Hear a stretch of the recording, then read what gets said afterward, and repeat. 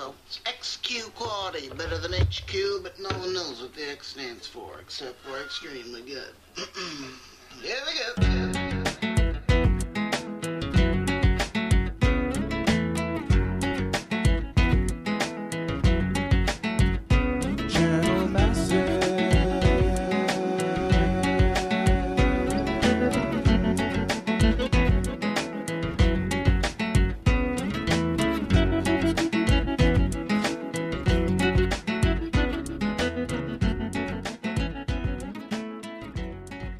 This is episode 265 of Channel Massive. 265, my God. Just 100 more to go to get to 365. I know, and then we'll have a podcast for every day of the year. Yeah. Can you imagine that? I could not imagine listening to a 7-year-old podcast episode. Yeah. That'd be pretty brutal. That was pre-Pandaria, pre-Leech King. The Leech King. Pre-Cataclysm. Yeah. Wow. Pre-Age of Conan. Put it in that context. It's crazy. That's some stale news. Pre-death of City of Heroes. Yeah. It was fresh and new back then. Fresh. It was like the Love Boat. It was exciting and new. And then... Come aboard. We've been waiting for you. So... we are here to record an episode. We didn't have an episode last week because we were out of town. Both of us in different cities. Yeah. We split our forces. We divided our forces to conquer. Half of us went to Hotlanta, and the other half went to some place where they make coffee. That's right. My name is Noah. I am one of your exciting co-hosts. And I went to Seattle. And I went to... sunny Hotlanta. Was it Georgia. hot the whole time there? You know, it was hot the first day, really hot, like the night we were standing in the line for our passes, which we were surprised to be doing. Like, oh, I didn't expect to be standing in this line for an hour with a really loud guy behind me. It was really hot. And so it was funny because I think it was 90 and it was so humid. So I'm burning up in this line. I'm just melting. I don't do well with heat in general, and so I'm melting and I'm being like a little bitch and complaining. And we finally get our passes, and I'm like, I gotta go back to the hotel. I gotta cool off. I'm dying here. So I like go back and take a cold shower, and I'm like, oh, I'm feeling better. Okay, I can go back out. I go back out, just walking to the first hotel, totally sweated myself up again. Oh. It was just miserable.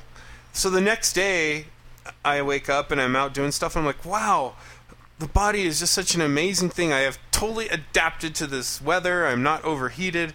Everything is great. And then I stop, look up, realize that it's overcast. It's like 20 degrees cooler than it was.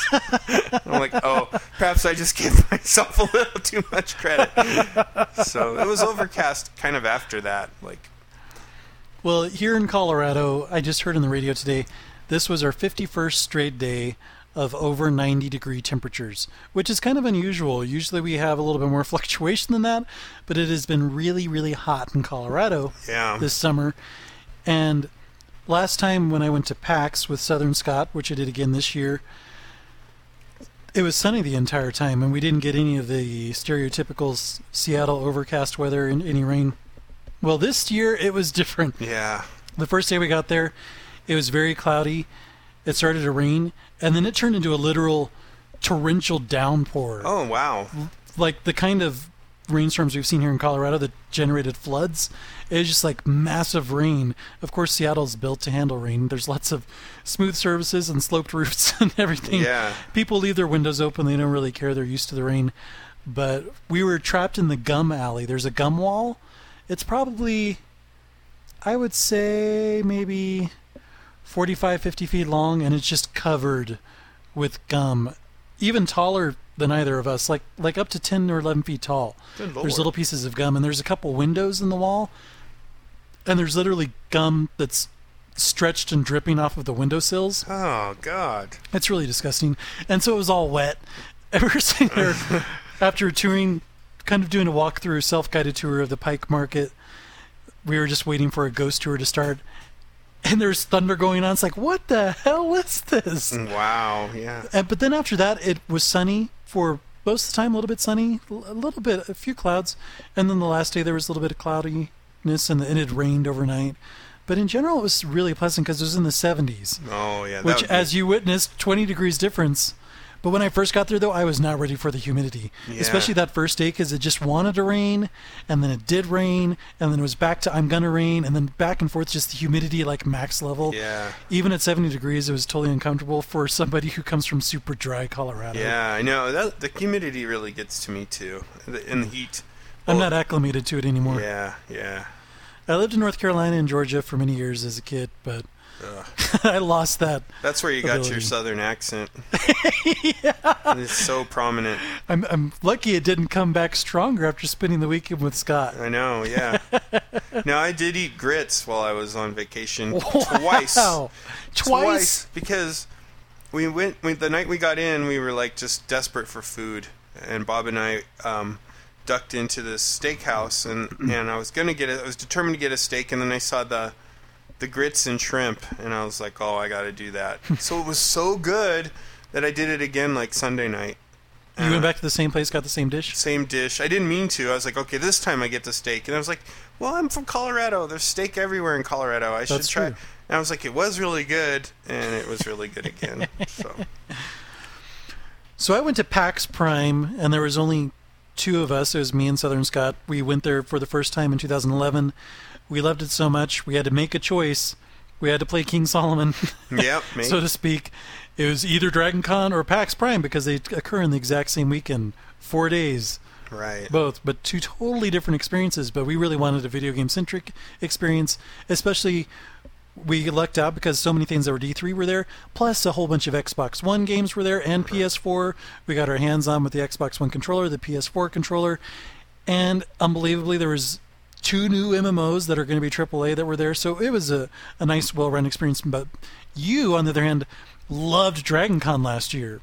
So, yeah, I was describing it today on Twitter that the first time I went to Dragon Con, it was like oh crap, PAX is sold out. What do I do? Well, there's this Dragon Con thing with dragons, yeah. And so we all went to that last year, and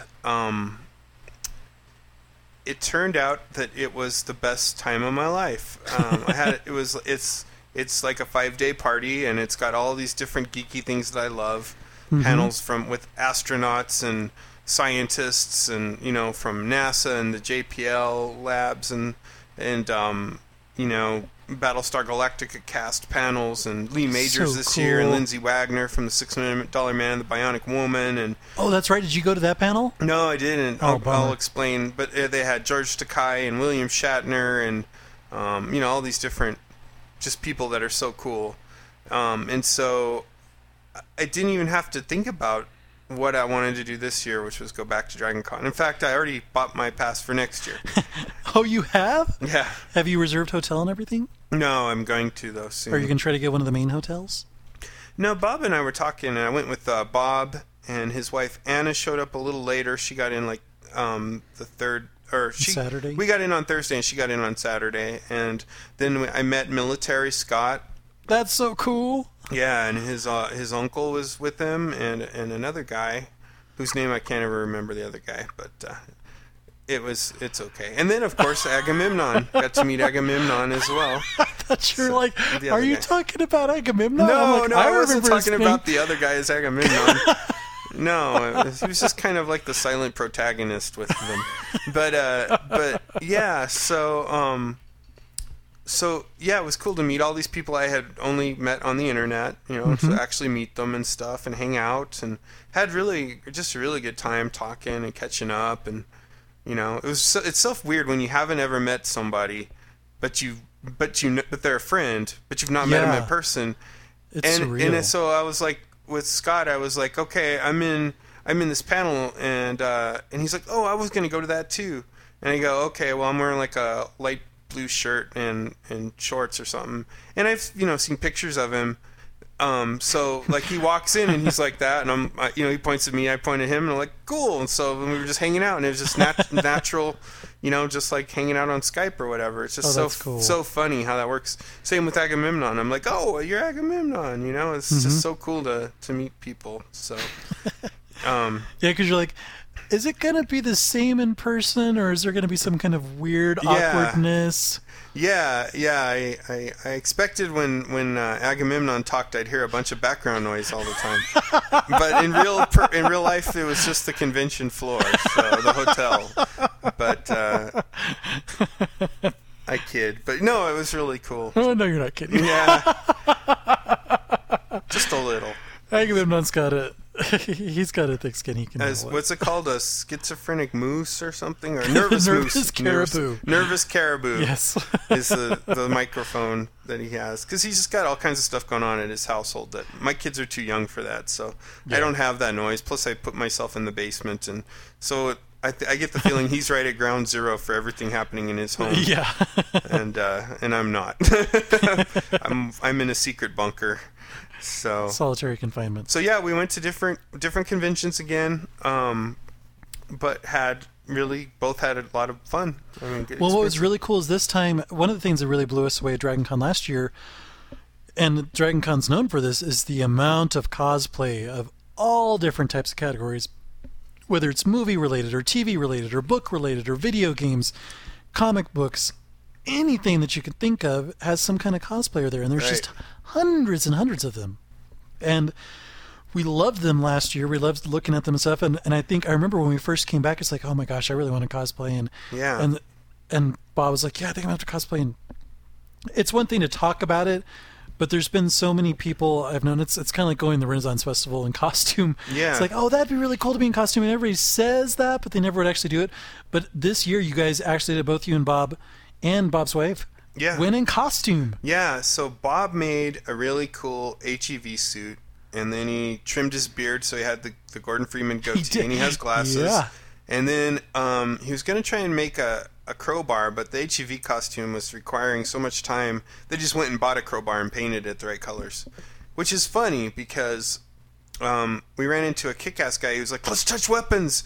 And so the guy has his batons come up, and then he hits this crowbar, and he's like, oh, crap, that's a real crowbar, isn't it? And Bob's like, yeah, that is. He's like, jeez, wow. But so, yeah, Bob went as Gordon Freeman in the HEV suit from Half-Life 2. And his wife, Anna, went as Harley Quinn. That's so cool. Which was cool. And then I went as Skwisgaar Squigelf from Metalocalypse, the fake band Deathclock. And what was funny was I wasn't stressing about my costume. I was like, it'll all just come together. Everything always does. And then I was stressing about my costume. So for two nights before I had to ship out to Dragon Con, I basically come home, get the kids to bed, because that's like my deal, and give my wife a kiss and be like, I'm busy. And she's like, you're working on that costume, aren't you? I'm like, yeah, I'm working on the costume. And so I was working like nonstop to get my belt buckle made. Wow. And I was really stressed about the belt buckle because it was the only thing that I couldn't just purchase or modify. Yeah. Well, and the pick guard for the guitar. So I got like the exact same guitar just by a different manufacturer that Skwisgaar has. Mm-hmm. And that thing took a beating at Dragon Con. I'm so glad that I got it. It's like the police had confiscated it, so I had to wait 12 days before I even got it. But I got it at a $150 price point, which is perfect for a used guitar of its ilk. And best of all, it had a bolt-on neck, which meant I could disassemble it to put in my briefcase. Because it's so big, because it's an Explorer, it doesn't fit in a regular guitar case. Yeah. Which I have that one behind me, which is this big silver aircraft aluminum guitar case. Oh, yeah. Which I thought would be a no-brainer to take it in that, and then I found out it didn't fit. So I had to disassemble it completely, and then fly out, reassemble it, restring it, all that stuff. Actually, when you take the strings off, a whole bunch of the bridge stuff just falls apart, it turns out. So I have to... It's made to, but it's unnerving when you first do it. You're like, I've destroyed it! Yeah, it's so... So I stressed out about that, and I got it all done in time, though. So I was really happy. And I think that's really common for cosplay because Southern Scott and I ran into just kind of wandered into a random League of Legends cosplay contest that was going in the main League of Legends tournament area. And there was this girl that was up on stage, and she had this super elaborate Cassiopeia outfit. And if you're not familiar with Cassiopeia or League of Legends, it's basically a half snake woman. Yeah. And so she had this gigantic snake tail behind her that was actually made up of giant round balls that got smaller and smaller, so it could pivot around and sway and stuff like that. And she had all this really cool headpiece, and she had all this stuff on her torso. And they asked her, like, well, how much time did you spend working on this? That's like such a common cosplay question. Yeah. How long did it take to make this? And she's like, it was 2 months, but pretty much almost everything happened in the very last week. The week right before the show. Yeah. And I think a lot of people, that's true. They think like, oh, those are months out and I'll get it done whenever. Yeah. And then it's like, oh, the stress kicks in. Yeah. And I think that happened with Bob too. He even took a day off from work just to paint. But you saw the HEV costume he did. It looks really great. The metal looks metal. It does. It looks completely like... It really looks good. So, yeah, it was well worth the stress. But So you got a lot of good reactions on the floor when you were out in costume? I did. I was surprised at first because I was like, I was looking around and I didn't see... Like, for one thing, I wanted to be Judge Dredd, but that would have been a lot tougher costume. I didn't want the one from the movie, even though I love the movie Dredd. The movie was really awesome. But I wanted the old school, like, super elaborate, like, armor, the shoulder armor with the eagle and the, it's really cool. And I'm lankier than Carl Urban or whatever. Yeah. So I wanted that one, but I was like, there's just no way I can do. I don't even know how to manufacture the stuff that people do for that. And so I was like, oh, I'll just be Swiss Guard. It just seems like it. I have a guitar, and so I thought, I'll be Swiss Guard. So I was like not sure though, and I didn't see any other Metalocalypse people the whole first night, and I was like, oh, I'm just gonna. Maybe this wasn't a good idea. And then people just started saying, Swiss Guard, and everybody was like, especially when I go through the habit trails, it seemed like because you just see so many people coming at you, so many Swiss Guards. And I was like, they're not yelling anybody else's name, just mine. That's pretty cool.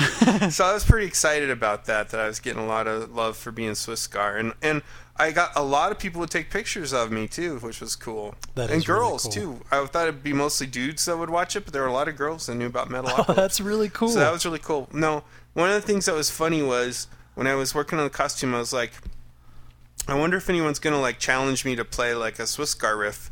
So I was like, I better just learn the theme song.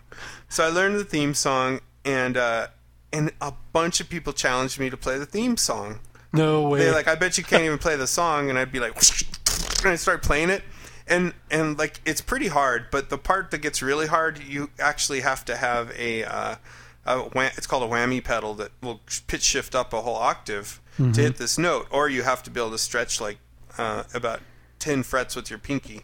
Oh, wow. Which you can't. You have to like go from here to here, like 10 fret move. And I was like, and I can do it, but my accuracy is within 1 fret of where I want to be. So I was like, God, if I get to that point, it's going to be kind of bad. And everybody would get like totally deflated and bored by the like 4th measure of it. They're like, oh, he can play it. And they'd be like, sweet, all right. And they'd like lose like interest. And then walk off. So yeah, but it was cool. And the only person who could actually really hear me play was the guy who challenged me in an elevator to play it. Because it's it's an electric guitar. It's Which not you weren't loud. plugged into an amp. So I wasn't plugged into an amp or anything, but in the elevator he could actually hear. He's like, holy shit, you do know that theme song. I was like, yeah, man, I'm Swiss Guard. Well, So I was did like, people- yeah, dildos, I am Swiss Guard. What are you talking about? But yeah.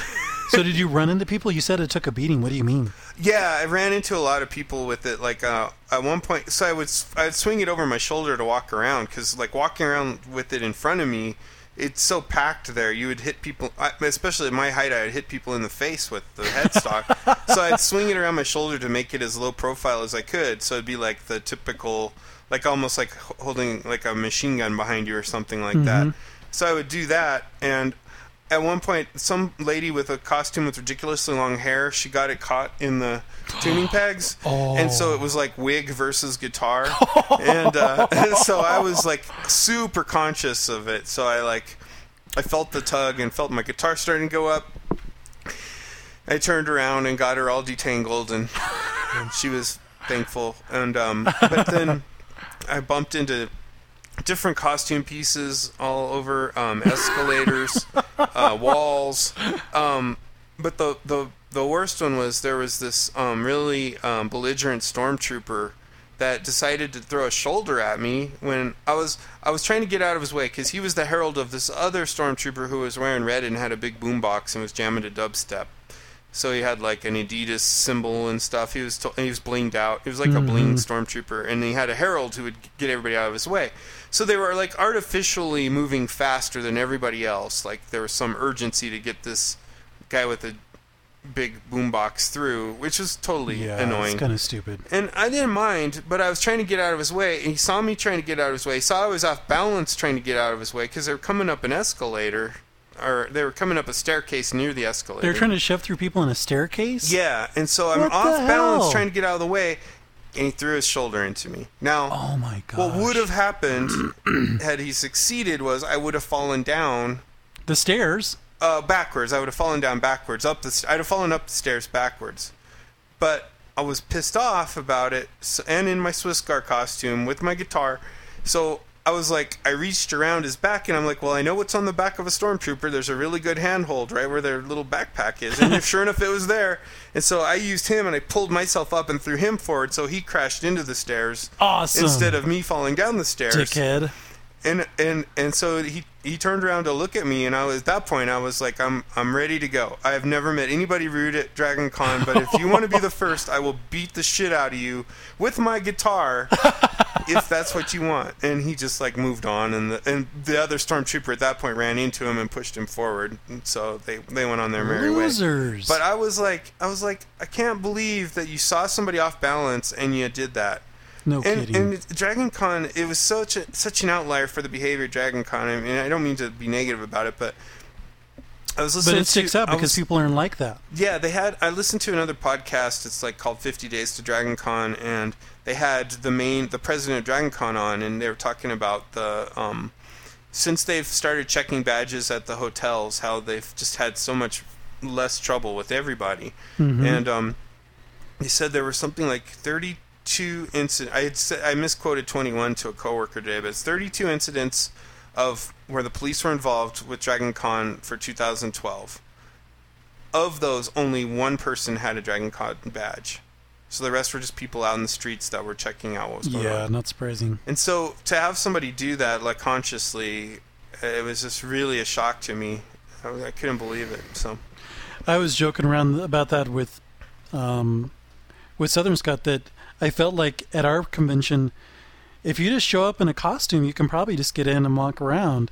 And I remember overhearing, I think it was on the second or third day, we were walking around, and one guy who was running a booth was saying to another guy, if you see anybody that doesn't have a badge, have them call over the security people. yeah, and they were really checking stuff out. Well, what was weird at PAX is there were these black lights around every major entrance, and there were convention hall security guards, so people who aren't security guards at all, they just yelled at you if they couldn't see your badge if it happened to flip around the other way. But I held it up. I actually went directly up to a black light and held my badge up, and I could see nothing about it that lit up in the black light. So I don't really understand what the point of that was, because there's two little holographic special Umbrella Corp glasses on or something. No. So I don't know what it was, but there were still people, I think, slinking around. Yeah. And there was just badge scalpers. The first day that we got there was a guy with a stack probably like 3 inches thick of badges that he was trying to sell. Oh. And they were there every day. And there was and they had laminated pieces of paper Oh god. where it's like, need badges or tickets here, stuff like that. Even stuff that's not even appropriate. Like it's a sign that says I've got tickets, and it's badges that you want to. So these people we're out in force selling badges. And Scott mentioned that in Alabama there's a law there now. You have to be licensed to scalp tickets. Scalp? Wow, I wish they had that in Colorado because Yeah, I get me so too. annoyed. And it was not. I don't think it was the case in Washington either. I've actually done it once at a game where there was a guy, I need tickets, and another guy, I've got tickets, and I was like, hey you guys should meet up, because you could solve each other's problems. And they both gave me like the screw you look, and I was just like, well, it's annoying, I'm sorry. It is, it's stupid. Yeah. Yeah, and they were, even on the halfway through the last day, they were still trying to sell 4-day badges that they had left over, and then Monday badges, which was the 4th day of it, and it's just like, man. Oh, jeez. It frustrates me because they sell out within hours. It frustrates me too, obviously. And the interesting thing with my 3DS, so I was playing all these Street Pass games with my 3DS, and it tells me what state the other person says they're from on the 3DS. And what I was really surprised by with what my 3DS was telling me was that like 90 to 95% of the people that I was Street Passing with 3DSs, granted this is a niche of a niche, but they were all from Washington. Yeah, I don't... Which, that doesn't make sense to me because the badges sell out within hours. And do the people who live in Washington have... do they have better internet connection? How is it that... Because I figured that it would have had broader appeal with as quickly as it sold out. They have 1-day passes, right? For PAX? Yeah, they have single-day passes as well as 4-day passes. And the 4-day passes, there's only like... That's maybe 10%. Were you doing it on a badges. Saturday? It was the whole time. Oh, the whole time. Every single day. When I passed people, it was like a 9 in 10 chance they would be from Washington. That's freak. I can't explain it. I mean, I know a lot of the people were from the South at Dragon Con, but... Yeah. But there was a broader range of states. When I first tried this last year at Dragon Con, there was a much broader range of distribution. It was like half Georgia, not 90% Georgia, like it was 90% Washington at PAX. But it's just kind of an interesting observation. It is interesting. It's wild that it's funny. I had this thought at Dragon Con, which was like, it'd be cool to start a West version of Dragon Con. Yeah. And then I thought, no, it needs to just stay the way it is. It's just perfect the way it is. It doesn't need sub Dragon Cons. It needs to just always be. Mm-hmm. And if people don't want to, and I mean, last year we were in a line for, I remember some panel, right, with that giant Canadian guy. Oh yeah, I remember that. And he was all the way from like Canada, so like in the west side of Canada, that's how they talk there when they sing the Rush songs. But yeah, he was, I mean, I was like, no, it needs to be just the one, I think. Now, I will say there were a couple people that I got who were from Japan. There was somebody from like France or Germany, and there was somebody from a South American country. I think it was Brazil. Oh, God.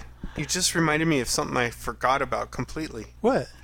So, I was thinking about perfecting my Swissgar accent, and that all you have to do for that, because he's supposed to be Swedish, but Toki is another character from it, and he's Norwegian, and it has there's a strange play on the fact that the Swedish are better than the Norwegians.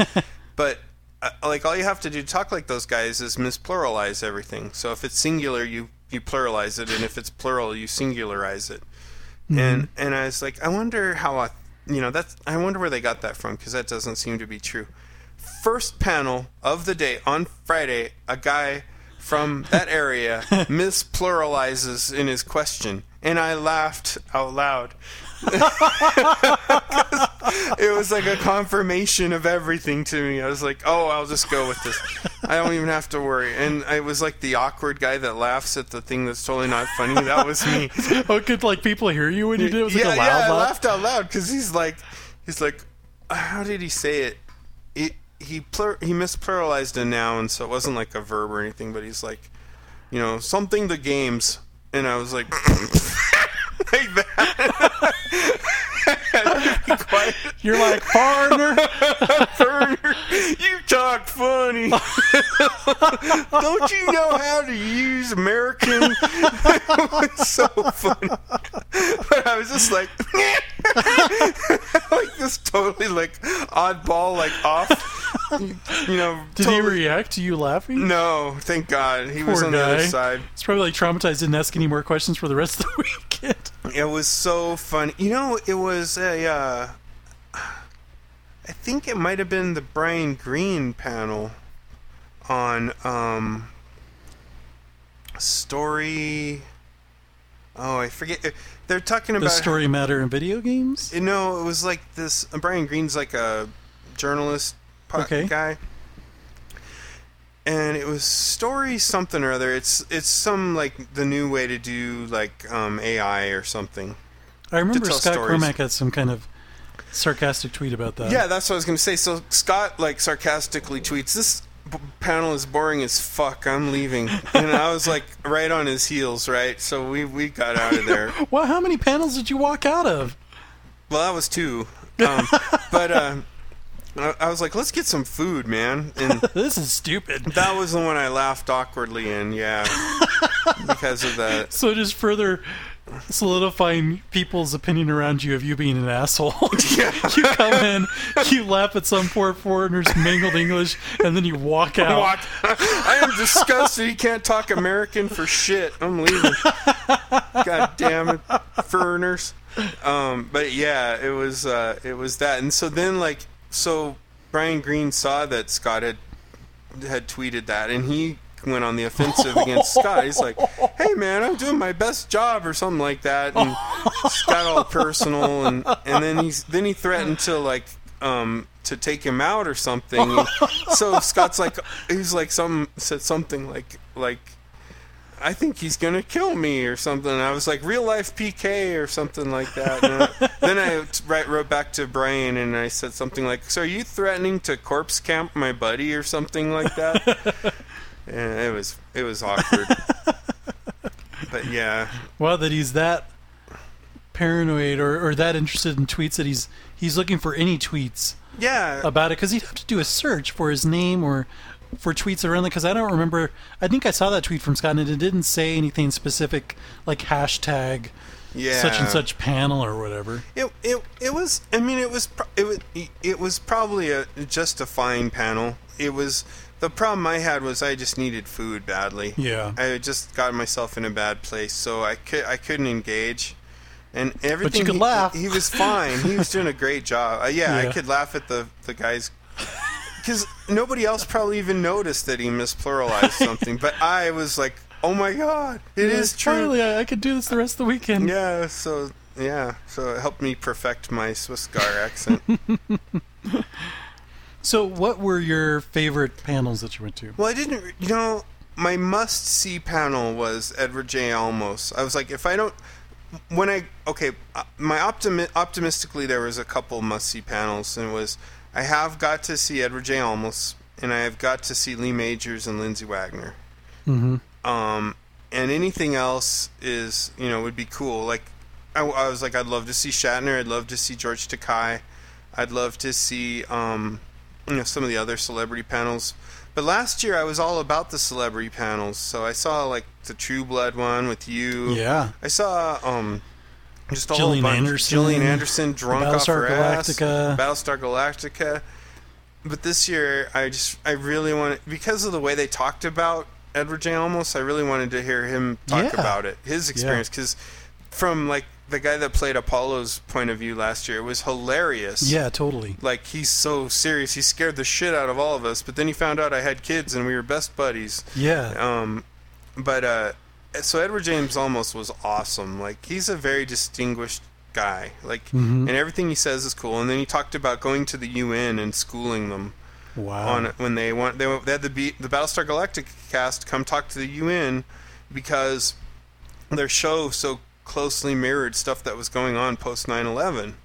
The bombings, all the suicide bombings. That's true. And everything. I remember that. Mm-hmm. And it was a lot of it was an allegory, right? And yeah. And so the UN had him there, and the UN chairman talked about race in a way that offended Edward James Olmos, and he went off on saying, he said, "I can't believe in this day and age, sitting here at the UN, that I just heard somebody talk about different races of humans." He goes, "We are one race. There is the human race. There are no red humans or brown humans. We are all humans." He's like, "I can't believe," and and then he goes, "So say we all." And he was telling us about this. He goes, "You can check it on YouTube. It's true." And he's like, the UN starts going, "So say we all." And he did it like 3 times. So say we all, and everyone in the UN is going. So say we all. Oh my gosh, that's so cool. So of course, I'm like, I got to look at it. I was like totally happy with that, but then I had to watch it on YouTube, and it's on YouTube. You can Google it. Oh, I have to watch that. BSG UN, and he's literally. You can watch the UN guy just shrink down as he's being dressed down by that. Like at first he's kind of smiling, like, oh yeah, so he doesn't like the way I classified race, but by the end of it he's just crushed. So it was awesome. So that was my must see. I really wanted to see Edward James Olmos, and he also said something really interesting, which was, so Battlestar Galactica was the best thing he's ever done in his career, in his opinion. The most important to him. Wow, that's so cool, because he did such a kick-ass job. Man, I love that show. He so redefined like everything with that. He talked about Miami Vice in comparison and all this. But he said after they killed off, like chronologically, after they killed off Kirk in the Star Trek movies, he was offered a job to be the next Star Trek movie captain. Wow. Which he turned down, and because he had something else going on, and he's like, I am so happy that I did that, because they would have never cast me as Adama for Battlestar Galactica, because I'd be that Star Trek guy. That's true. And he's like, and nothing that I could have done in the Star Trek shows could have equaled what Battlestar Galactica was. Wow. I would agree with that. So that was my favorite. And then Richard Hatch was talking about how he was so trying to bring back Battlestar Galactica, like a continuation of the original series, and how he was like so opposed to this upstart new one, but he didn't know anything about it. And then when he finally found out about it, how he was like, oh, holy crap, my idea was good, but this is something amazing. And then when they asked him to do a cameo, how it turned into a role, and how he was just so blown away by it. And then what's her name? Now I'm forgetting the name of the actress. The other panelist was the actress who was Apollo's wife later on. She's really beautiful. She's gorgeous. She's got like this East Indian kind of look with light eyes or purplish something. Blue eyes, yeah. She's gorgeous. And she, what was her name? Like, I can't think. It was, and I used to know it so well too. Starts with a K, right? Like, yeah. But we'll continue. I'll see if I can. Google it. So she's talking about. They asked her if it was hard for her to, play a character who committed suicide. She had like all these awesome insights on suicide. She studied it so hard to make it realistic for the actress. Wow. That they were like, well, it came as such a shock when you killed yourself. And she goes, oh no, that was a conscious decision, because people who are going to commit suicide, from all of my research, and she knew some clinicians and stuff. She was like, they have made peace with them. So whatever situation they're trying to get out of, they've made peace with themselves. Yep. So they seem really upbeat right before the moment that they kill themselves, because they've finally made a decision. They're finally taking control of their lives. Candace McClure is her name. Candace, but she spells it like with a K, K-A-N-D-Y-S-E, Candace and McClure. She played Anastasia Duwala. She was really interesting, really awesome too. Like, I really enjoyed her. Oh man, I wish so. That was my must-see panel, and I saw that panel. But what about the Bionic Woman and $1 Million Man? The line was like wrapped around the building. Oh, and you didn't do any of your cut moves that you did last year? I didn't do it. I took the high road and didn't cheat and cut in line. And so I missed it. But I went to a bunch of other panels with like the people from the Jet Propulsion Labs and NASA and just different scientists and just cool weird stuff that's only at Dragon Con. Some game track stuff. I only went to like 1 or 2 literary panels, which were both for the Wheel of Time. Well, so aside from panels, what did you do? Were there any costume contests, or what'd you do in the evening? Yeah, I went to a lot of costume. I hung out at the Marriott and the Hyatt, and during normal times, and just people watched and met people. I went to the. I didn't go to any costume contests, although now I wish I'd gone to the Star Trek one. Yeah, the Star Trek Miss Universe pageant is so awesome. I had heard that one of the coolest things you could do is play werewolf. So I started to go do that at night, late at night. And you go to the Hyatt, and you go into the basement, and you go down about as far as you can go. I remember that. And that's where you find a group playing, usually two groups playing werewolf. And it'll be like 40 people to a group. Wow, how long does that game last? It's It a pretty short depends. game. It depends how long it lasts for you, because you can once you die, you're out. Yeah. But it could last like maybe 20 minutes at a time. Oh, that's not bad. And it's got a moderator that does like the explaining and stuff, and runs the game sort of, or game master, I guess you could call him. That game is really fun because it's all social. It's all about, pleading your case or trying to grab a hold of the game and take it in a direction you want it. And it's really like the Battlestar Galactica board game, but on a you're trying massive to scale. hide your identity or prove that you're not because you're either a bad guy. You're either a villager or a werewolf or a vigilante who can kill whoever they want, or a seer who can divine which is a werewolf and which is a villager, or you can be like a little girl, which is kind of interesting. You're like a kid, so you're innocent, and there's like all kinds of weird little fringe cards you can get. That's interesting. I've only played the most basic version of that, which I think was there's the mayor, and there's villagers and werewolves, not all those other roles. So that's kind of interesting to hear. It's cool. It shakes it up a bit because you can have the vigilante can totally screw stuff up accidentally. And there's a protector. We had one where the protector killed the vigilante who killed a werewolf, which was like total clusterfuck. But that game is just really fun, and it goes late, and people just drink while they play it, and so you get people just pleading their cases so emphatically, and they're full of crap. and it's fun. I played that till dawn on Sunday night. Oh, wow. I just couldn't stop. It was just so fun. It took me back to my old days of playing, D&D and stuff. So how did you sleep at all the next day? Yeah, I crashed and slept till like noon, and I was good to go. So you had to miss some stuff? Huh?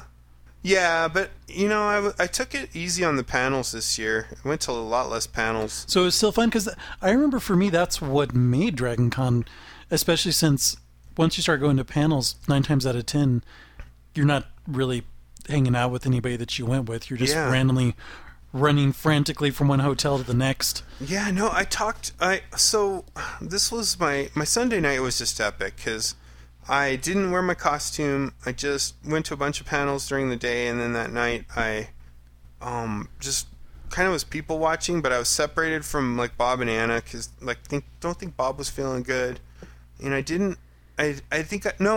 had dinner with them, but then they didn't feel like doing costumes later. I'd had lunch with Scott, Military Scott, and Kevin, his uncle, and that other guy whose name I can't remember, and so that was all good. But that night, I just was kind of on my own without a costume, just walking around.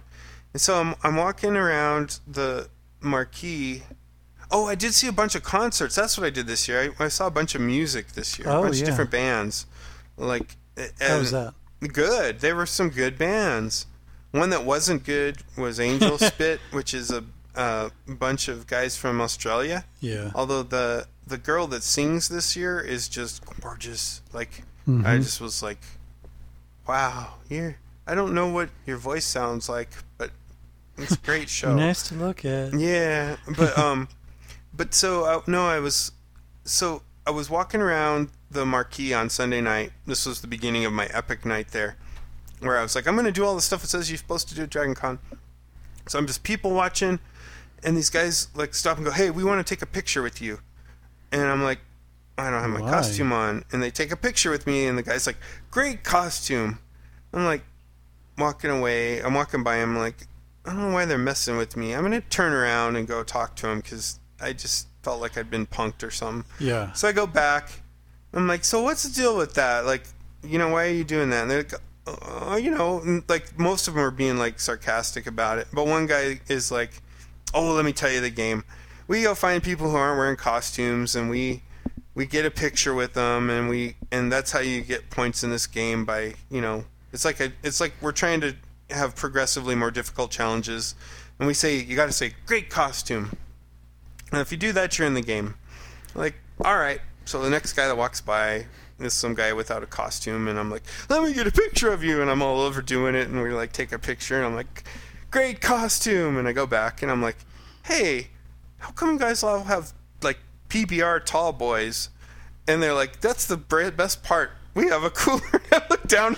They have like wheeled a cooler into the middle of the marquee, and nobody has said anything to them the whole night. And they're like, "You want one? You're in the game now." I'm like, "Sure." So I have a cooler. So I'm like, "So okay. So what else do you guys do?" And they're like, "Well, we're gonna keep punking people and doing this. And when you've had a little bit to drink, that's a lot more funny than it sounds now." Yeah. So I'm like, "All right, I'll do this with you." So they gave me that, and I'm like, well, where'd you meet? And they're like, well, we met playing this game called City of Heroes. So I'm like, oh, no. No way. So it's this group of people from all over the United States. There's probably like 6 of them. And they met playing City of Heroes. And I'm like, oh, God, I love that game, too. And they're like, yeah, we went from that to WoW. And we decided we'd come to Dragon Con because it'd be a cool place where we could all finally meet each other and hang out. And I was like, well, that's awesome. And so meanwhile, every one of them is punking someone at the same time with the whole great costume thing because nobody's dressed in costume. Yeah. And they're like, all right, we got to take it up a level. And I'm like, all right. Well, what do you call those guys that look like, they look like kind of like Grim Fandango combined with mariachi players. So they're like undead. They're like skeletal mariachi players. Is there a name for that? Are you asking me, or is this what you were saying? No, I'm asking you. Well, no, it's just Day of the Dead characters. Day of the Dead. Well, there's this like undead mariachi band, a whole ensemble of them wandering around, and they look awesome. That sounds really cool. They looked so cool, but it was kind of like that Grim Fandango look, right? Mm-hmm. So they're wandering around, and this little tiny lady comes up. She's like, "Oh my gosh, want you get a picture of me with them?" And I'm like, "Watch this shit." So I go over and I take her phone, and she's standing with them all around her. They're like in a pose, and I go, "Oh no!" And I go like this, and I make everybody get out of the picture except for just her. I take a picture with their phone, and I'm like, "Great costume!" And I give her phone back to her. Oh my gosh, that's so mean. I go back to the group, and they're all like, "Oh my god, he just joined us, but he's raised the bar so high, we'll never be able to defeat him." Did she look pissed off about the picture? What they didn't know was that I got a picture before I started the whole spreading with a perfect picture. I got 2 in a row, actually, with her camera of her with them around her. But the group didn't know it. So they're just like, what an asshole. He's awesome. And so I hung with them for like the next 2 hours. And we were trying to raise the bar. And so like their ringleader came back, and he's like an evil QA director. And he's like, they're trying to explain like what had just happened. They're like, you missed it. This new guy came in and he just like totally like raised the bar. You'll never equal him. And he's like, oh yeah, I will. And so I showed you a picture of that Darth Revan guy that was wandering around. Yeah. So he goes to Darth Revan and he's like, all right, I want to get a picture of you. Well, he goes, actually, I want to get a picture of me. So this guy takes both Darth Revan's lightsabers away from him, gets all posed out with the lightsabers, and makes Darth Revan take the picture of him with the lightsabers. Comes back, and they tell him, that's pretty good, but you still didn't equal what that guy did. So it's just a night of like just messing around with cosplay players and stuff. So anyway, it was a lot funnier if you were totally tanked on PBR. And yeah. And then we eventually ran out of PBR, and the whole thing just descended into hell, and they all went away, and I went and did the werewolf thing till the wee hours of dawn. And you found the drum circle, too, that I read throughout the program. So the drum circle, so that's one of the things you must do at Dragon Con, right? Must do. No. Don't find the drum circle. Yeah, because I remember my PAX guidebook on my phone said, drum circle starts at like 10 p.m. and runs all the way to 6 a.m. the next morning. Yeah, so you go to the drum circle, and it's this room, and this part is true. It is strange. There is like an after image when you look around it of some kind of shamanic like mist. Like it's misty. It's strangely cloudy in there, but it's not. It's all in your head. And these guys are playing these drums, and nobody's playing any polyrhythms or anything advanced. It's kind of like dun dun dun dun dun dun dun. They're playing it. They're old fat people who fall asleep. Is exactly what the drum circle is. In mid drum, they'll be like gunk gunk gunk gunk, and they'll fall asleep and fall off their chair. Oh my god. And so there were some people keeled over their drums. This was like at 2 a.m. So yeah, the drum circle it's a strange thing. I mean, the allure is there. It's like you can go there and get primal and play your drum. Or you can fall under sleep under a table. Under a table. Because that's a nice quiet place to get a few Z's, right? Like the rhythmic pounding just makes me want to go to sleep. This is awesome.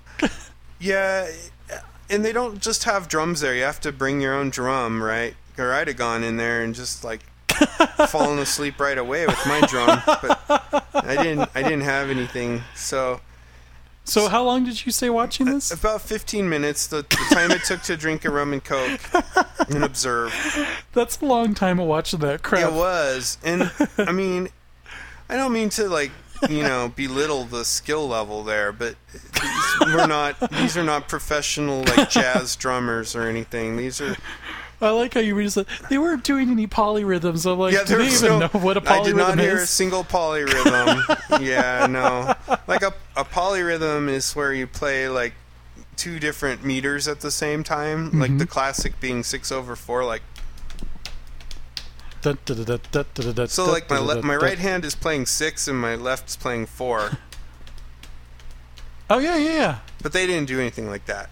They're just. So yeah. I think you should have just like let out some war whoops, done some run around Tonto screams. For Tonto,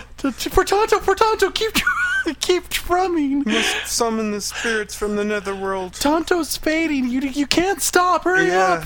This is important. It was. So then after that you went back to playing Werewolf and. After that, I saw a band called Abney Park play. They were surprisingly good. They're kind of like in a lot of the steampunk events, I think. Mm-hmm. They were good, or the parties for steampunk stuff. They were like probably the best one I heard. And then shortly thereafter, you bought your badges for next year. Yep.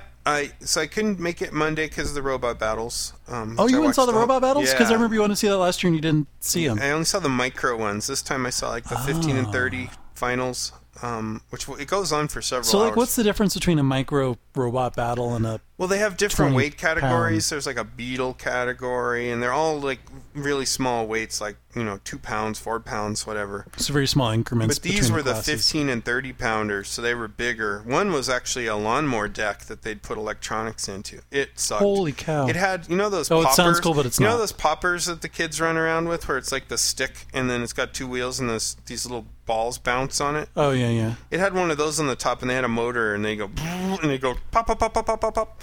And it was painted like with like flowers and stuff. It was like yellow. It was a piece. How is that supposed to be a robot battle machine? It was kind of a joke, and they put it up against one made out of plywood, and they both sucked so bad it was hard to determine which one won and which one lost. And then one of them advanced and met up against a real 30-pound bot and was like just destroyed instantly.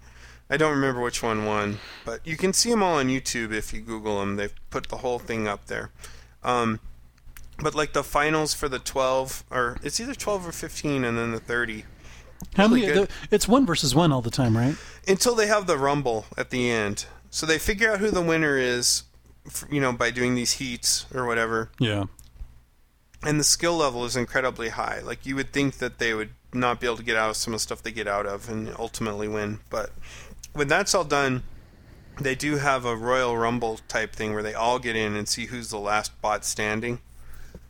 And I had to leave before that to get to the airport. So what was the most impressive thing that you saw one of these heavyweight robots do? There's this kid named Charlie who was there last year, and he competes in a bunch of different weight categories. Mm-hmm. I think he goes to MIT or something. He made this thing that, the classic BattleBot now is like a wedge shape, right? Well, his is, if you can imagine a kind of a wedge-shaped robot, but with a spatula under it, and then like a crazy contraption up on top with all these gears showing. Mm-hmm. What this thing does is it goes underneath the classic wedge shape, which is nearly impossible because they're so low to the ground. It scoops up the wedge-shaped robot, holds it up in the air, and he does one of two things. He either pounds the crap out of it on the ground, or he backs up to the edge of the arena and nonchalantly flips it over its virtual shoulder out of the arena. And what's impressive about that is the body's picking up weighs just as much as his whole bot does. No So kidding. he's holding it out in front of him, It's like an slamming ant. it, picking it up, and throwing it behind him. And it's always cool to watch that. Oh, man. And that kid Charlie was in so many bad situations with his bot where the wedge would like get the upper hand, and the last minute he'd just weasel out of it somehow and knock the other one out or pick it up and fling it, and it was really cool to watch. So, yeah. So are you the only one of the group who's bought badges for next year, or? I think I am. But Military Scott was really excited. As he described it, it's kind of like a 5-day party, the best party ever. And that's kind of the best description, I think. It's the best party you could ever go to. Mm-hmm. It's so full of energy, and the costumes are exciting, and there's just, you can do different things. So really good experience. So I'll check with Bob. I don't know if he's got his yet, but I'm definitely going. Wow. No PAX on PAX for me. All right. So with PAX, what was your must-see Speaking event? of PAX, well, I was really excited to get hands-on time and eyes-on time with both of the new consoles, the Xbox One and the PS4. And I also definitely wanted to play more WildStar. I had been so excited about it 2 years ago when it made its debut at PAX Prime, and I just wanted to see more of it because I've been wanting to get in the beta, and I've watched some marketing that's come out for it, but really I just wanted to play it again. And so those were my priorities. And the catch about the Xbox One and PS4 is that I definitely believe I'll get one or both of those machines at some point in my lifetime. Uh-huh. But right now the launch games didn't seem that exciting for me, so it's like, maybe this will help. And that was the same thing with Southern Scott too, is he wanted to find out which one seemed more appealing to him. Yeah. And we wanted to see what the new controllers were like, because both of them have completely updated controller form You factors. tweeted that the Xbox was good, right? Yeah, that one was really impressive. It was like, in a way, it was almost like it didn't even feel like a different controller. Yeah. I'm a huge fan of the 360 controller anyways, so I don't feel like there's much they could have done The big one. to improve it. Well, I actually loved the big one back in the day, but the 360 controller, which is basically modeled after the Type S Xbox controller, is really great. It's very comfortable and ergonomic. I love the material that's used for the analog stick. The shoulder buttons, the triggers, they all just work well. And for as many small refinements, they apparently did like 40 refinements to the controller. I didn't really notice it. It just was very comfortable, easy to use. PlayStation 4 has much longer prongs to grip onto. They're not these little tiny V shapes. They're just these long dildo shapes, for lack of a better shape for description. What are you doing? So it's like you're just kind of gripping on these two dildos. Hello, dildos. Which is a lot more ergonomic if you're an adult. Yeah. And the freaking analog sticks, I've never liked the analog sticks because they've always been convex. Oh, yeah. And they've used a slippery material in them. So if you're playing a racing game, or if you're playing a first-person shooter game where you're just leaning on that thumbstick to go in a certain direction, inevitably moisture starts to build up and the stick immediately starts slipping out from under you. Oh, that's awesome. And so you have to kind of apply more pressure in that case than you would with an Xbox controller. They kind of figured that out now that there's a concave surface on the top of the analog sticks, but they're still made out of this slippery rubber plastic, and it's just like, ugh. Yeah. But the updated triggers, because remember when Jeff gave me little snap-on trigger add-ons for my PS3 controller, so that the R2 and the L2 triggers were more like triggers. Yeah. That helped a lot, and this new controller basically emulates that. So awesome. overall, though, it still felt kind of funky and weird. I mean, grabbing on these two cylindrical shapes. Yeah. It just kind of like... Milking. Yeah. Come here, Bessie. In a really creepy way. Don't hold back, little girl. Come on. So... Human cow can generate 3 gallons of milk a day. You've only done 1. Come on, baby. Sorry. That's creeping me out. Yeah. So a lot less cosplay there, but stop making those hand gestures. not fun to look I at. can't help myself. You're just obsessed with milking. Yeah. Okay. Speaking of cosplay, So very much unlike Dragon Con, there are definitely panels going on all throughout. But this year, for both Scott and I, there just weren't any that we really wanted to watch. And Scott was really interested in seeing some BioWare ones. The BioWare ones weren't even listed in the main guidebook. Only like a couple of them were. And we stumbled upon this main BioWare conference room area, and there was a sign outside the door and they had stuff going on every hour, all 4 days. A lot of the same panels over and over in case you missed it, but it's like none of this was in the guidebook. And so Southern Scott was really bummed out. He's like, man, I wanted to see this and I wanted to see that. well, that sucks. As it turns out, we didn't end up seeing how many panels? 3. Well, I saw 3 panels, and then Southern Scott saw an extra 4th one that I didn't go to because he loves the Total War series, and Rome 2 was just about to come out. That's right. And the Total War people were there to talk about how do you walk the line of doing historical accuracy in a war game such simulation when you know what the battle outcome is supposed to be, but still provide a game for the player that the player actually has control over and still has fun Right. without fulfilling some preordained It's conclusion. almost like those Civil War reenactments.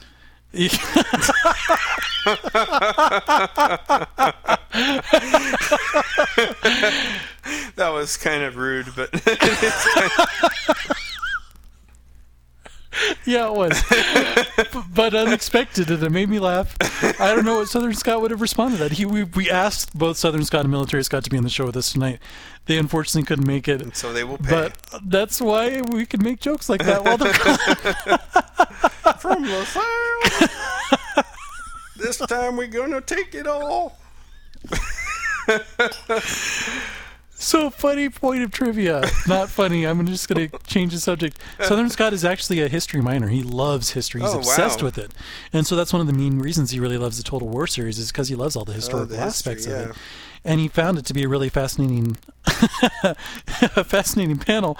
And at one point he got up to ask a question, as we know Southern Scott is wont to do. And the funny thing was there was some kind of update to the game or some kind of patch. And he asked about it, and the funny thing was like half the room wasn't even aware that this was coming or this feature was going to be included in the game, and the game developer's like, oh, that's a really good question, blah, blah, blah. The next guy who got up after him was like, well, most of us didn't know about this. Is like, asked Scott, he asked Scott, like, how did you know that? Where'd you find that out? And Scott's like, well, on the internet. They announced it a few days Maybe ago. you've heard of it, noob. I just love it that Southern Scott did it at Dragon Con in the podcast panel, and he did it again this year. Yeah. He dropped some knowledge on an entire audience, which is just awesome, and I They're love it just, that he can crushed. do that. Yeah, they're like, how does this guy know these things? So he went to that panel. We also went to a panel about WildStar, which was very misleadingly titled. We thought it was going to be a more general thing about WildStar.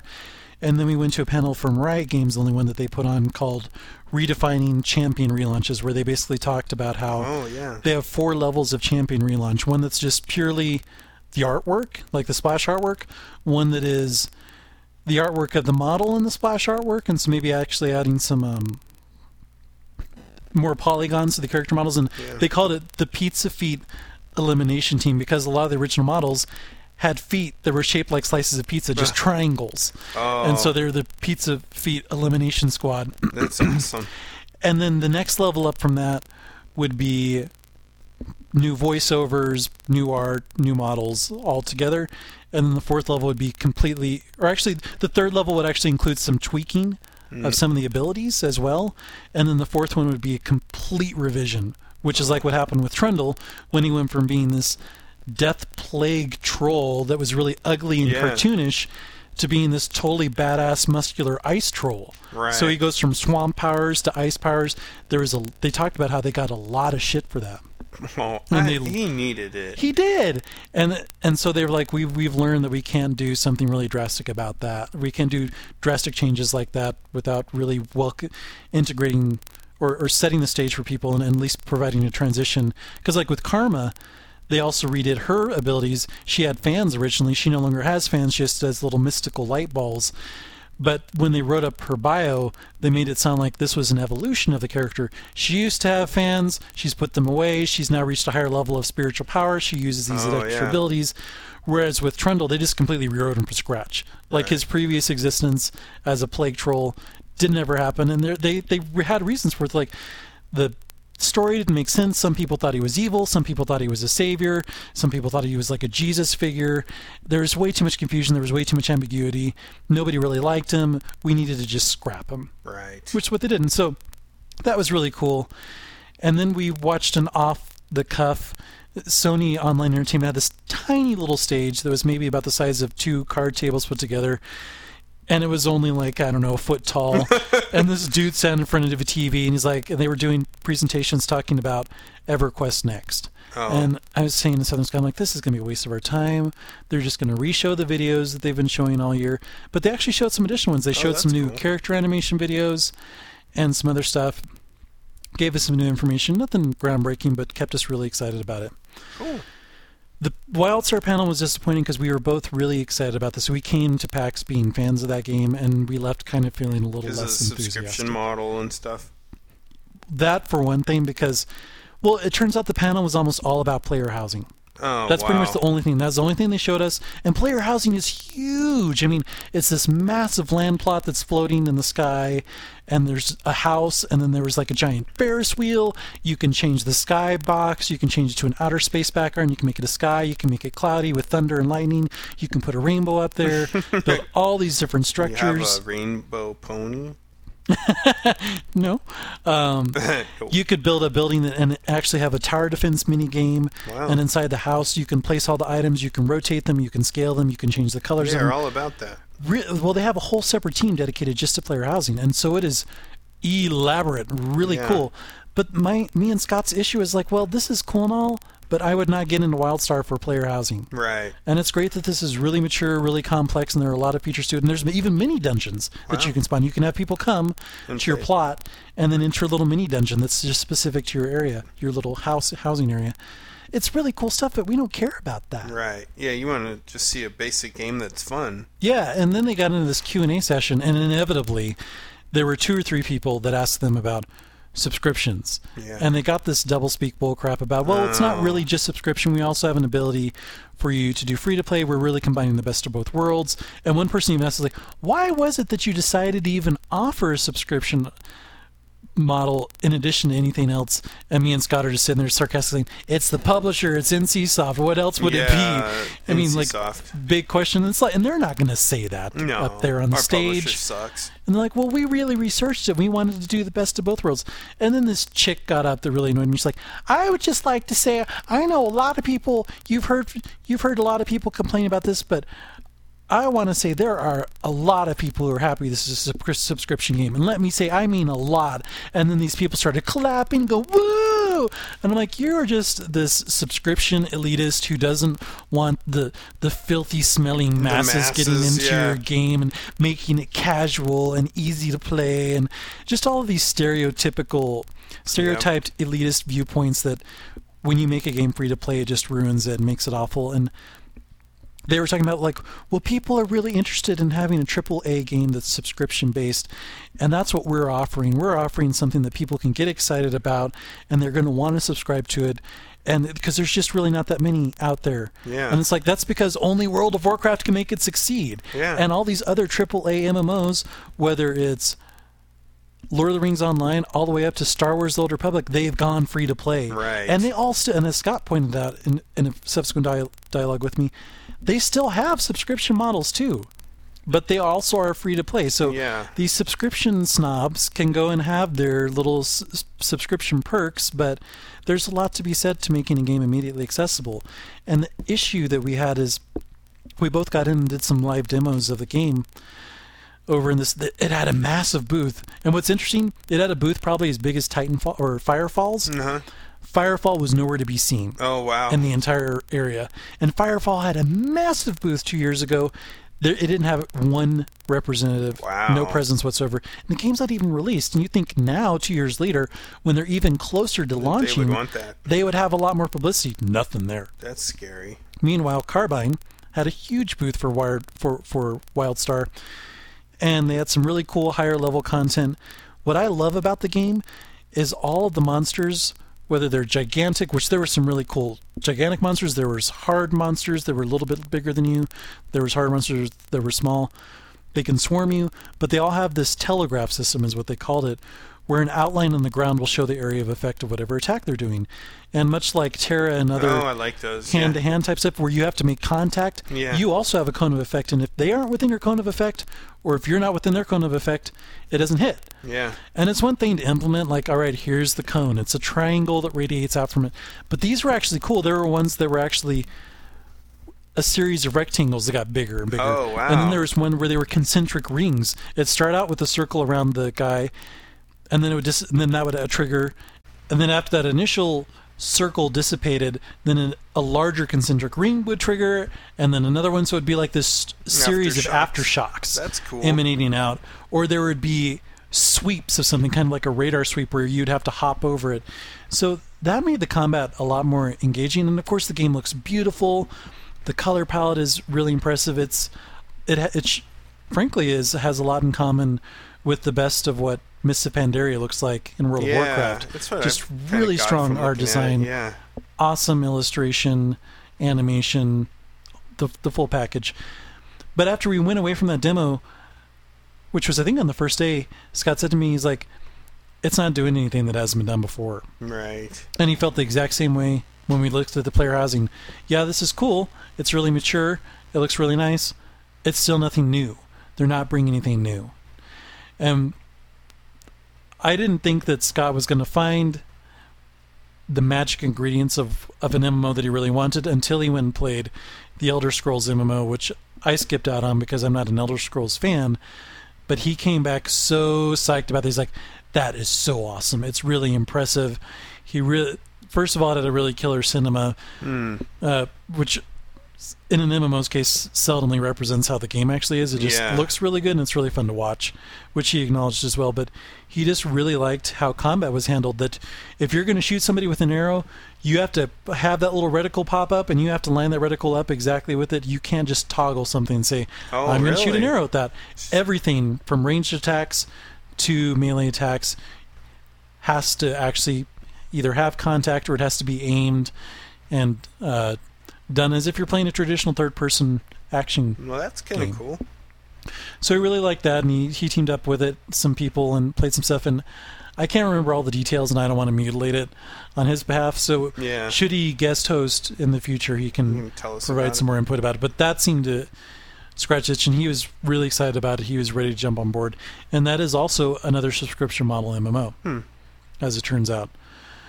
I was hoping for more from WildStar, and I still feel like it's a pretty mature, well-rounded package, but Scott really does have a point.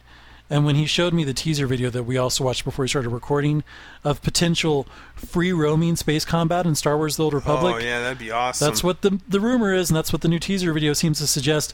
If that would happen, I would be so happy. Well, it looked awesome. It really, really did. So, and the on-rail stuff alone is already cool. I just find a lot of people hate it, and I'm just like, I don't mind it, you know? Mm-hmm. Until Star Citizen comes out, I'm not hurting with it. And speaking of, we got to do Oculus Rift. Oh, cool. That was a really small booth, and it had PAX had all these capped lines. And in this case, there was maybe 30 people that got in line, and there was some angry line Nazis there, and they're like, the line is capped. You cannot stand here and wait for line. You need to keep moving. If you want to get in the line, you need to come back at the next 15-minute increment, whether it's at the top of the hour, 15 minutes, half an hour, 45 minutes. And so people were really frustrated because when the line was uncapped, there would still be people slinking around, and boom, 3 seconds it was completely maxed up, line was capped again. No. And so it's like, what else can you do but wander around? And so we had to pretend like we're watching the Pagel video, because the Pagel booth was right next door. Oh, yeah, but you were really just waiting for the line to... Yeah, and I waited through 3 sessions, and one of them, I really got pissed off because this dude walked up next to me, and I'm sitting there, and I'm waiting, and the guy that's capping line is like, by my time, there's 2 minutes left. And it's like a minute later, and this dude walks in, he's like, "Are you waiting for the Oculus Rift line?" And I looked at him like, "Yeah, this is like my second or third time trying to get in." He's like, "Yeah, I've been trying to get in too. There's this line capping thing is really frustrating." I turned back to look at the line. It had already happened. Already full up and already capped again. Totally distracted. And I was so pissed off at him. Yeah. And I just could have, like, knocked him to the ground. I was like, "I can't believe you distracted me. I could have made it." And then he just kind of skulked off a couple minutes later. We did end up getting finally into it. The thing that sucked is you couldn't choose what you got to see. Oh. They had this really crappy racing game that looked like it came from the PS2 era. Oh, God. And they had Hawken. If you got the racing game, you couldn't control it. You just sat there. And watched. And you could look around, but you had no impact on what's going on. If you got the Hawken game, you could actually control it. I did not get the Hawken game. Oh. Scott did, so he can maybe speak about it.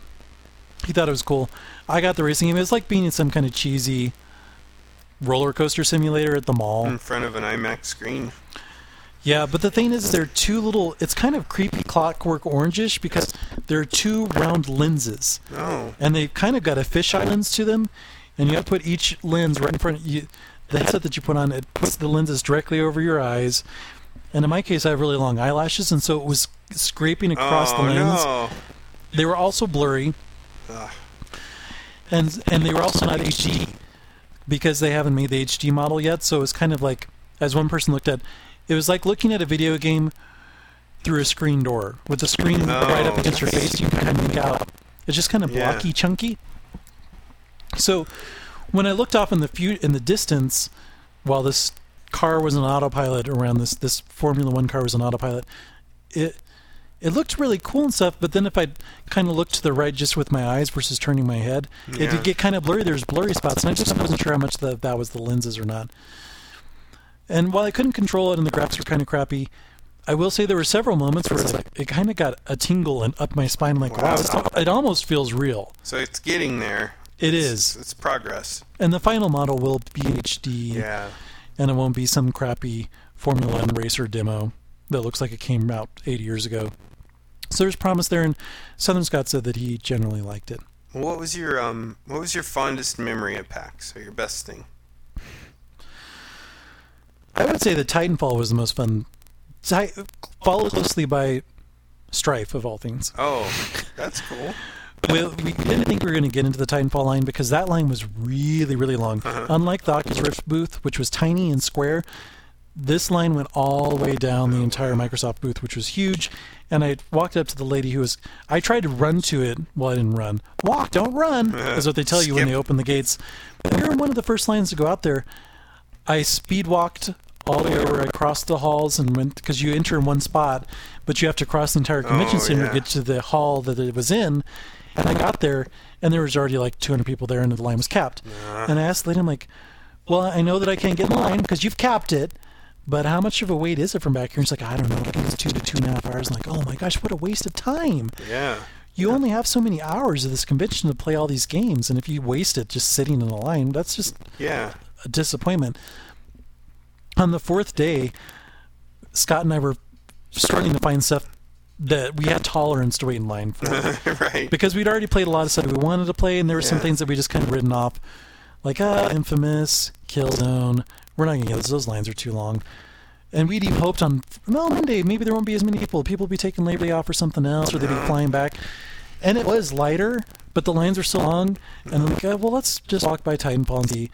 And I knew, we started out Monday trying to get there. Line was capped. So it was like 4 hours later, we walked up, and I ended up, I'm like, oh, it looks like there's some space. There's space for, like, it turned out only 4 people more before they capped the line. Oh, shit. So I got up there, and I just stood there, and Scott was next to me, like, well, what do you want to do? Because I was thinking to myself, I'm like, this is a 2.5 hour waste of time, potentially. And he's like, I don't know, we can stand in this line. And he thought we were in the line for Forza, which is the launch racing game. I'm like, this is a Titanfall line. He's like, oh, it's Titanfall line? I'm like, yeah. He's like, okay, I'll wait for that. I'm like, okay. Apparently it's 2.5 hours. He's like, well, I don't have anything else to do. I'm like, yeah, neither do I. It was only an hour long. Oh. So we were slowly misrepresented. It wasn't that bad. And what was really cool about, and the reason why, actually, and the same thing happened with Killzone, is they were doing multiplayer matches of like 8 versus 8. So the line would move up a huge chunk every time a group of people moved out every 10 minutes. And so it went by pretty fast. It was Not too bad, and it actually ended up being worth the wait. We played Killzone, and we played an indie game called Contrast in PS4. And Killzone's one of the set-piece tech demonstrations for PS4. And I don't know if it's because effects were dialed down in multiplayer, but it just wasn't that impressive. I felt like, I'm like, well, I've seen stuff that's really close to this on my PS3, on my 360. Nothing really exciting. And the game wasn't that fun. And they have you playing on these, like, 26, 30-inch TVs, but you're only like a foot away from them. No. And so it's like you're kind of overwhelmed. You can't really even see everything. Because they want to have these beautiful displays. In the first seat of an IMAX theater. Where you're like, yeah, it's just a little bit too big. And it's just like, I just couldn't get into it. But Titanfall, similar scenario, big flat screen TVs, but the graphics looked really beautiful. There was really great effects. And even though it was a multiplayer first-person shooter, which is... I'm not really a big first-person shooter fan, and multiplayer, that's more like my dad's thing, that you can double jump with these rocket packs, and you can jump at a wall, and you can run on the wall, and you can jump back and forth between buildings, and that's just as a soldier. Kind of like Prince of Persia? Yeah, totally, exactly like Prince of Persia. You can scale buildings really easily. They said that all their maps have been designed with those mechanics in mind, and in most of them, if not all of them, you could actually traverse from one end of the map to the other with never even touching the ground. Wow, that's Which awesome. is really cool. Yeah. The thing I couldn't figure out when I played was how to get into my Titan, but there's also a whole Titan that's just gigantic wall mech, or this giant robot, which is big enough, but not too big. I would say it's maybe like 20 feet tall, maybe 2 stories tall. Not really huge, but big enough to be impressive.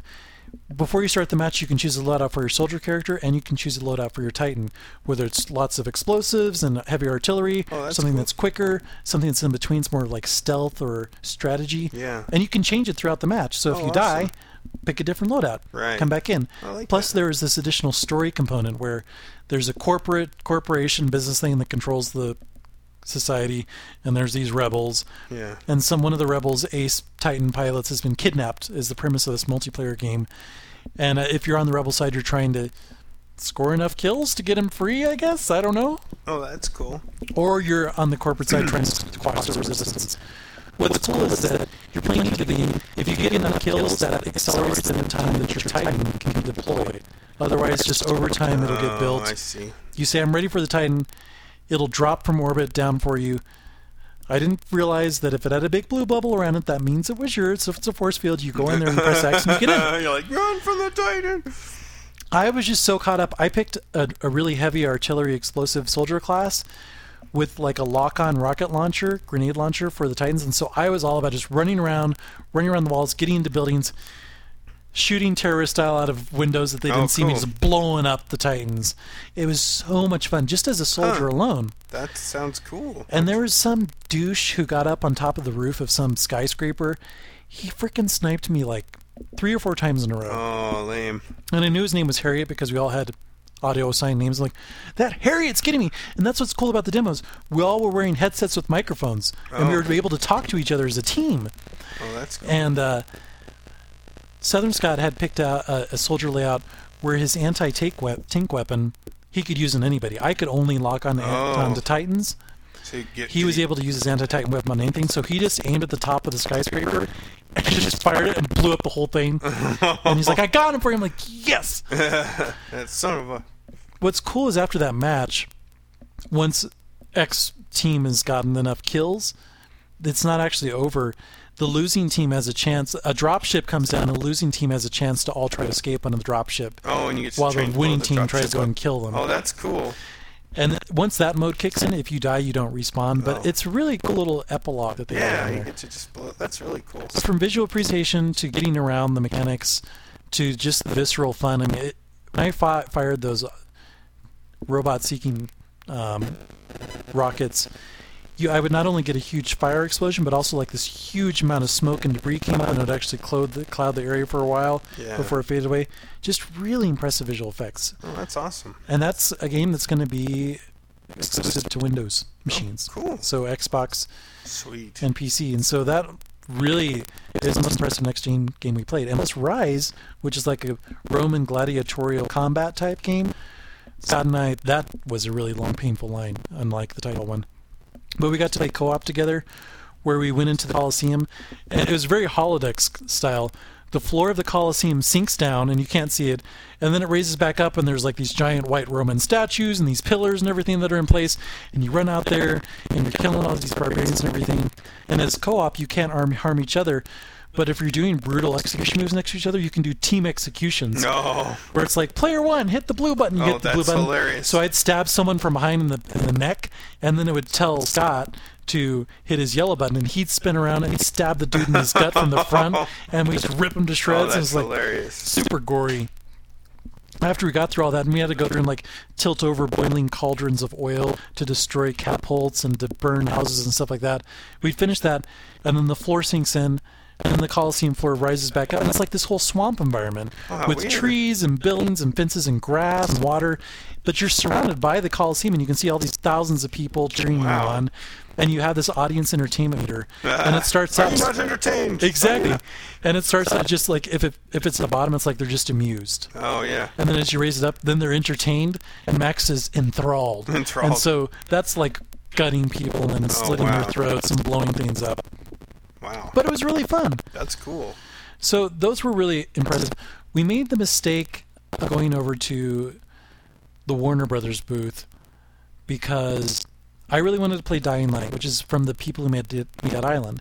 And it's another zombie killing game, except it's got Mirror's Edge parkour in it. Oh, so it's first person wall running, jumping across buildings, and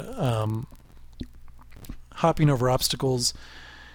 And it was really well done. It's a lot like Mirror's Edge, except it's got this tension of like tons of zombies everywhere, and trying to deal with that threat and avoid them and stay on the high ground.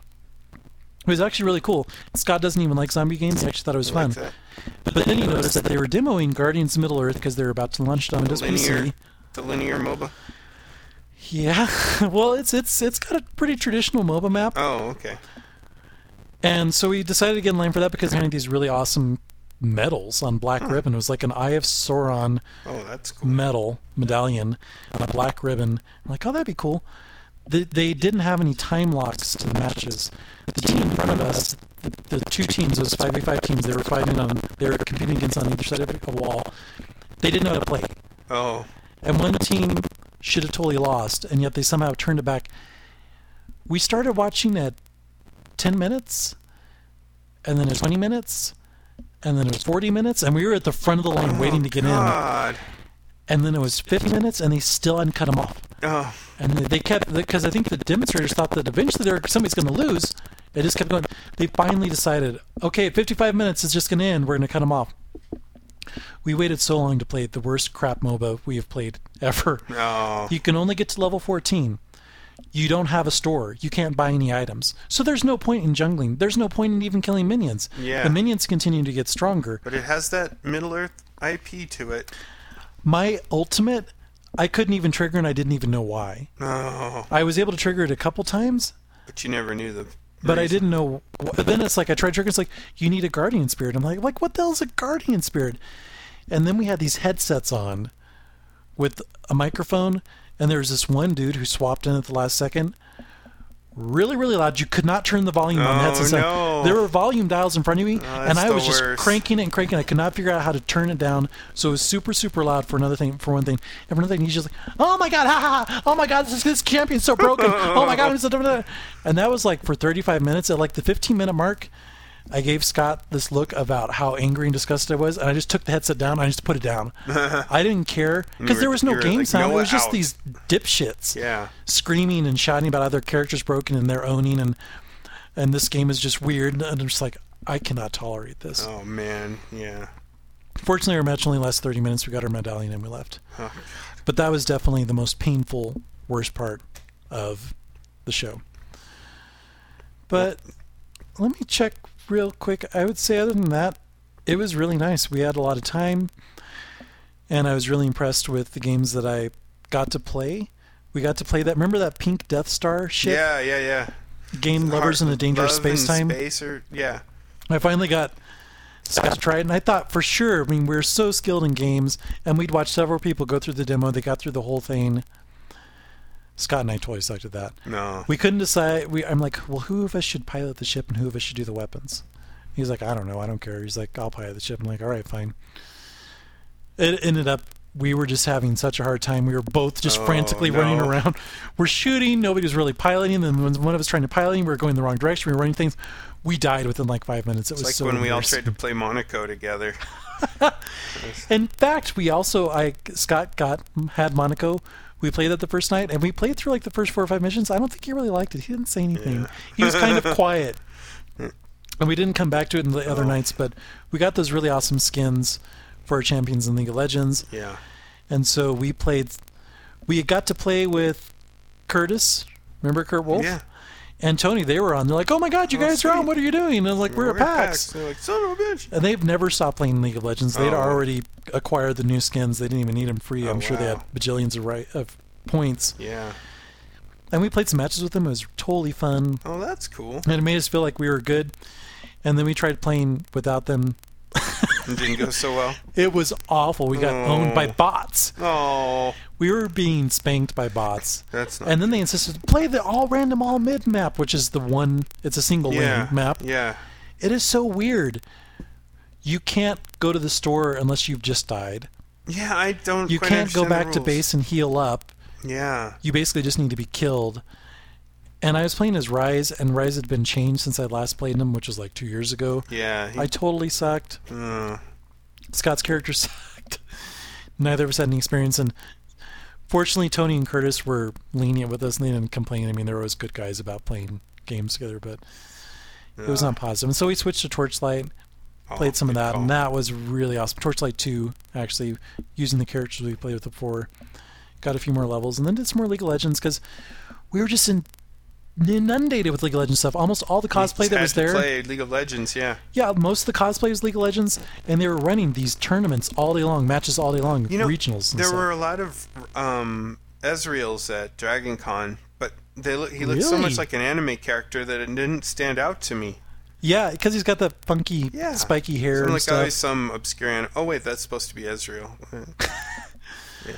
Well, we decided the third day we would go and watch a League of Legends match. Like, oh, why not? We don't even know what's going on or who's playing Yeah. whom.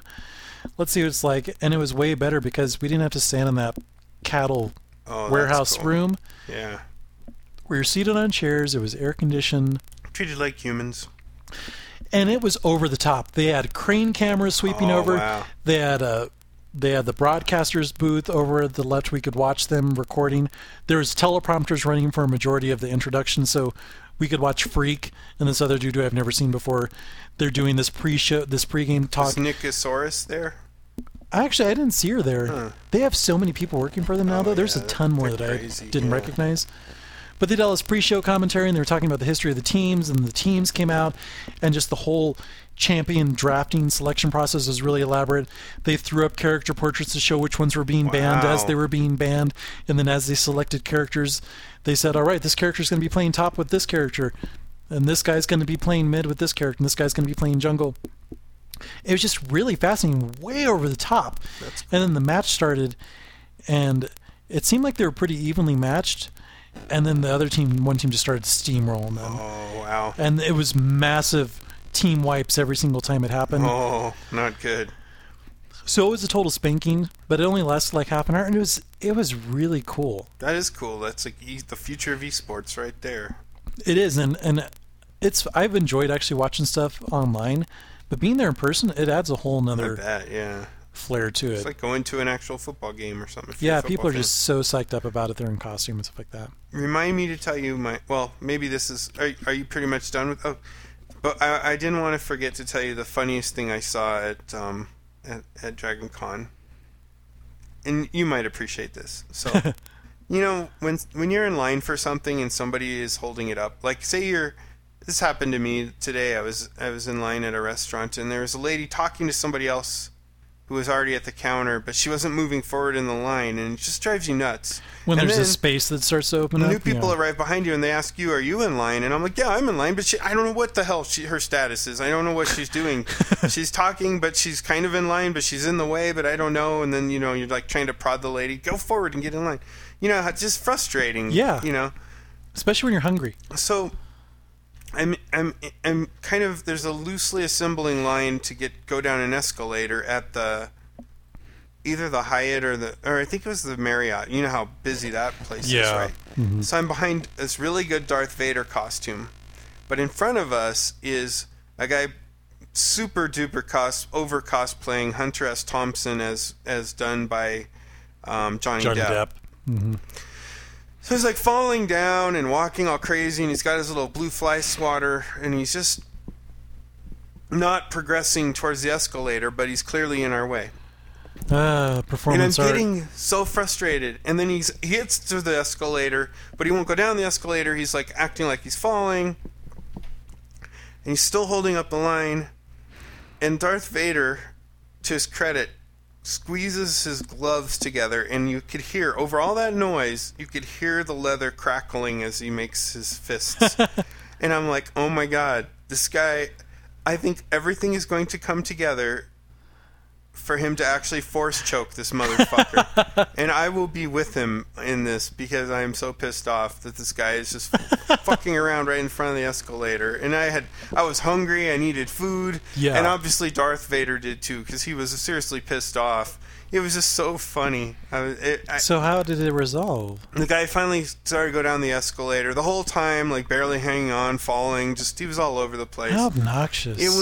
It was ridiculous. You wanted to kick Just him shove him down in the the stairs. face or something, yeah. And just to watch the barely restrained rage. There's no facial expression there, but Darth Vader's his like leather gloves are creaking. And it wasn't performance art. It was genuine No, anger. he was just like me, because I was like, I want to kill this motherfucker. And then he got off the escalator and blocked it again, and then finally got out of the way. But oh my gosh, it was funny. There was one game that I only briefly mentioned, Strife. So we talked about Strife. We broke Yeah. down all of the features that were announced about Yeah. it about 3 or 4 weeks ago. And I remember both you and Scott were like, not innovative. Yeah. Not innovative, evolutionary, not Yeah, impressive. yeah. Thumbs down. Fun as It hell, is huh? really damn good. Oh, that's awesome. They have kick-ass character designs. The powers are really sweet. You can buy stuff while you're out in the field. And then once you've accumulated your shopping cart, there's a max number of items that you can buy. You can only buy like 5 or 6 Yeah. items. You just hit this little panda courier button, and then something starts running towards you from the store, and it will come deliver. You don't have to. It's not like Dota, where you have to buy a chicken or you have a chicken and you send it back, and then it comes back to you. Right. The leveling up is really interesting in that it's all right. You've leveled up, and then you hit the tilde key, and then it just a screen slides over, and it tells you, a panel slides over from the left, and it tells you, all right, here's your abilities. What do you want to level up? And I think you just click it. In Guardians of Middle Earth, it was weird because you actually had to click the ability button in the skill bar to level up, which was really weird. You had to Yeah. L and then click the button. It's just so stupid and asinine. I don't know why that game is still around.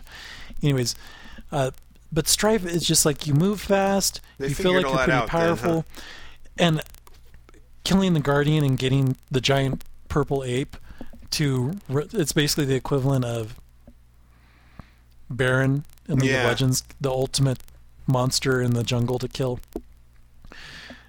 What's really cool is if your AI bots, we could only play single player. That's what sucked about it. They actually have a story-based single-player campagn mode. Wow. Where you go through the game and it's narrated, and there's a cool. story that tells you and takes you around the jungle and has you kill things for a reason. But then they also had a 5v5, but you could only play against with bots. So I never got to play with Scott. It was all individual instances. But from what I experienced, I played with easy bots, and I think that Scott played with more difficult bots. But they were intelligent, and then they would go for that purple ape. And once it had queued up, you can actually choose which lane it goes down. It's like hit the spacebar if you want to change which lane it goes down. So if you want it to go down a lane that you haven't pushed a lot of towers for, you can do that. Or if you have one where the towers are that's cool. pushed down, you can say, yeah, go down that. And the animation just on the towers alone, like the towers closest to the base, not the ones that are in the middle of the jungle, it's actually this column of pivoting cannons. So they have traditional cannonball type cannons that are laying down flat, and I think it's a ring of 5 of them, and it spins around, and the cannon that's going to shoot at you raises up into the air and it shoots in the air Oh wow! and then it hits drops you. back down. Oh. The animations and the special effects, the particle effects of the main champion's abilities are really cool. Overall, it's like it was so much fun we had to go back and play it again. Oh, wow. The cheesy thing was anybody that was a MOBA, including Strife, almost all of them had a pretend competitive Major League Gaming version of their game running, complete with the cheesy casters like, oh, now they're going to go into this. Oh, God. And they have these videos playing on loop, including the super mediocre Smite, which just looked awful. That's a game that's based on mythology, Yeah. mythological gods and stuff like that, and gods from religion.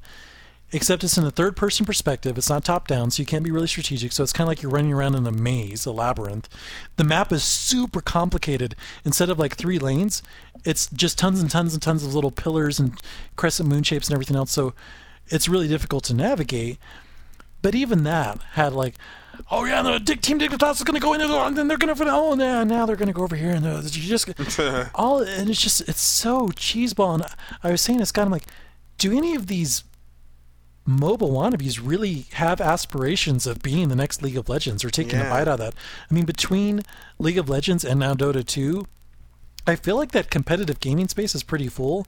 Yeah, it is. I mean, I don't know. We have multiple first-person shooter competitions with Counter-Strike and Halo. Yeah, there's not going to be a and lot Black of Ops or Call of Duty. But I feel like it's not as much for...